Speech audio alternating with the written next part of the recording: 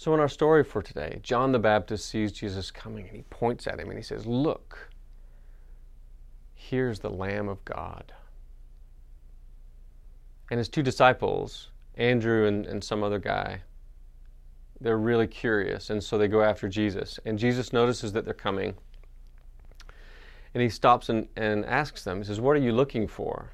That's a good question. Well, they respond to Jesus with a question of their own. And they ask, "Where are you staying?" I think it's their way of saying, well, we're looking for you. We want to know about you. A few weeks ago, Scott asked our confirmation class a similar question. He asked, "Where are you from?" Now, my standard answer to that question has always been born and bred in Western North Carolina.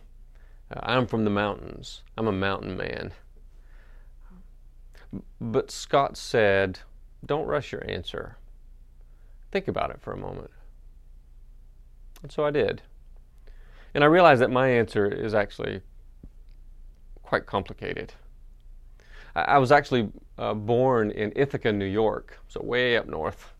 Mom and Dad were at Cornell University and they were studying the Indonesian language with plans to go straight away to be missionaries in Indonesia. And so I was born into that. I was also born with certain allergies like to animal hair and animal dandruff and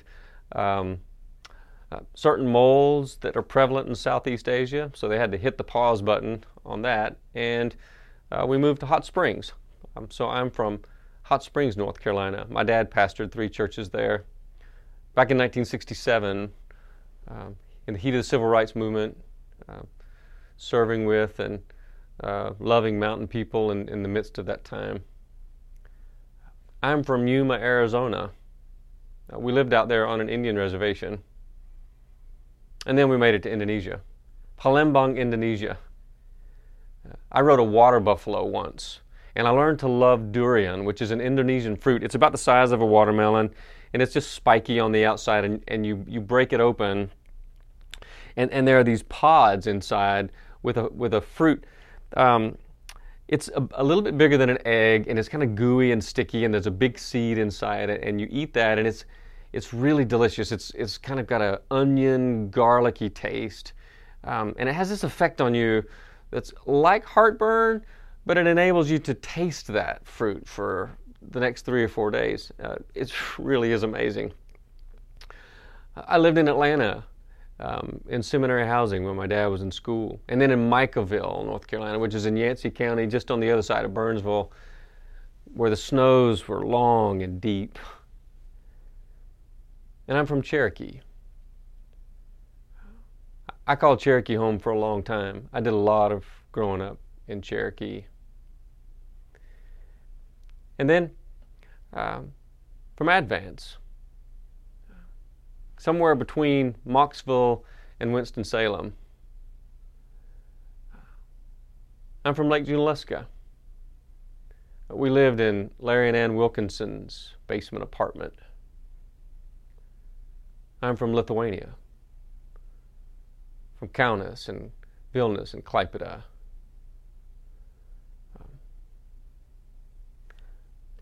I'm from Asheville. And I'm from Waynesville. I'm from here, where I helped to lead a confirmation class and try to point in the direction of Jesus. You know, John the Baptist was a prophet. You know, a lot of times we think of prophets as those people who would foretell the future, like some kind of fortune teller with a crystal ball. But that actually wasn't the case. The prophets were those kind of spokespeople for God. God would raise up the prophets, I think in large part just to kind of keep things in check. You know, the kings and the priests and people, they needed some help, I think sometimes. It was kind of an identity thing. The role of the prophets was to remind us what it means to be the people of God. Like, this is who we are, and this is where we're from. And maybe just as important, this is where we're going. And so that day when John the Baptist pointed in Jesus' direction, he had a lot of stories inside of him. His curiosity and his memories were old when you think about his mom and dad. And so I think about John the Baptist as a kid and growing up in his house and the stories that he would have told. So I don't know, like if he's sitting with his dad, Zechariah, in the den, Zechariah smoking a pipe, reading the newspaper, I don't know, like what that scenario would have been. But here's young John hearing his dad tell the story, his story. I know in our house, whenever it's one of our kids' birthday, my wife Chan always just tells the story of that day, what she was feeling and what it was like, and they get it every single year. Well, Zechariah, he wasn't expecting this at all, and so he goes into the temple. It was his turn. They cast lots, and he got to go into the temple to serve because he was a priest, and he was going in to burn the incense, and an angel shows up. And an angel tells him, God's heard your prayer, and Elizabeth, your wife's going to have a baby.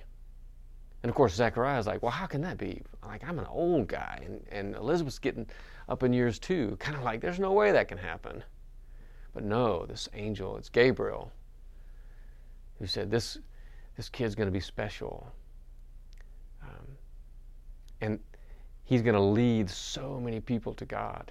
Like, all the while this is happening inside the temple, outside there's just a crowd of people. They're waiting for Zechariah to come back out, and he doesn't come back out. And so there's this stir among the crowd. You can just imagine it. What's going on in there? Some figured out that maybe he was seeing a vision.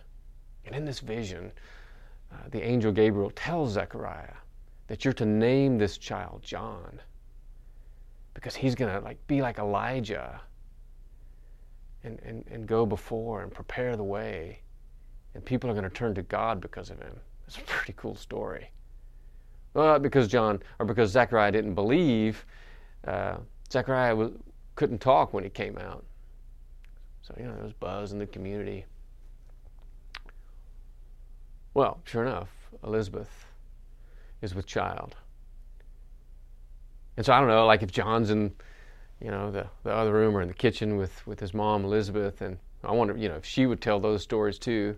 She probably told the story of when their cousin Mary came, because Mary kind of had a similar miraculous story. And about what happened when Mary came to visit, and John, I think, was 6 months in the womb, and there was something going on there. And John would have heard these stories. Maybe, I wonder, did Mary ever tell young John the story about Jesus? The community would have had stories. And I think about the shepherds who experienced that night. A lot of people saw a lot of angels, and the peace that was in the air, and the joy that was in the air. And they told their stories. So the community would have had them. He would have been surrounded by those, right? I'm sure some would have thought that they were crazy, there was gossip, this is exaggerated, it's an idle tale. But at the very least, it just sparked this curiosity. And John would have had that. His disciples too, I imagine. It matters where we're from. It also matters where we've been. Matthew Blackburn, our director of youth ministries, he sent me a note the other day. In fact, I thought about asking Matthew. I was like, Matthew, you need to come in and share with the camera, the stuff that you share with me. But then I thought, Matthew's so excited about this stuff, and he gets to talking so fast, I figured we'd be here all night because you can't understand half of what he's saying. So I'll just share it on Matthew's behalf. But he was thinking about the fact that we've just started a new year, and we're launching into it. And then when we're thinking forward, that we think backwards too, like this place where we're from, this place where we've been. And I think it's kind of like, Matthew's like, there's a lot of negative stuff and there's a lot of different stuff has happened, but he's like, there's so much amazing stuff too. And he started listing these things in his letter to me about all of the ways that we've grown in this past year. He talked about just our online worship, like what we're doing right now. He says, do you realize how far our embrace and our reach has gone with an online presence? And it's true. In fact, we just got an email the other day from some old friends, the Weathersbys. They moved out to Oregon, and maybe y'all are watching now, watching from Oregon. And they even said Scott needs to cut his hair. Isn't that crazy? Like somebody in Oregon knows that Scott needs to cut his hair. And who knows where else. The stuff that we're doing right here in Little Waynesville, how far that's going and how far that's spreading. Matthew talked about, how we had to kind of shut down so many of our ministries just because we can't be together. But this church didn't stop. It's like if we can't do this thing, then we're going to do that thing. And kind of the way that floated to the surface was in we're feeding people. And Matthew says, he just pointed out, we're serving 200 families a week in a lot of different ways. Our Friendship House ministry, which was able to take place outside, like it's grown so much. We have like over 36 of our unsheltered neighbors who come for food, and over 15 families who will drive up to the curb, and we bring all of this amazing food. The numbers of people that are being fed, and just across the street, our relationship with the residents in the towers just next door. Matthew said that every single week we're feeding 30 families, and on Thanksgiving we fed 50 families a hot meal, and on Christmas Day we fed over 60 people a hot meal. He said that our church has partnered with other churches and with the police department, our Sunday school classes, to deliver food boxes to folks in our community. He reminded us of the ways that we've grown by listening to our community, especially the Wednesday night thing, as he called it, and the stand that we've taken with Black Lives Matter, and our paying attention and our caring about what's going on in our community. And he talked about the youth program, like how many new faces that we've got in the youth program, and that the youth program has gone on like 3 local mission trips. And like our youth are the founding members of, what did he call it? Like I didn't even realize this was going on. The Haywood County Youth Conservation Corps. Did you know that? But then he said, I wanted to read what he said. As we start thinking about our world getting back to normal, we know that we can't. We are changed. And our calling is greater than it's ever been. When our doors open back up, they will be opened wider than ever, with more purpose than ever, and a clearer direction of knowing that our church's tradition is to constantly change to fit the needs of the community. Then he says, there's no going back, but just forward. He inspires me. And it makes me realize that Jesus' question, it's directed at me. Jesus looks me in the eyes and asks, what are you looking for? Where are you going?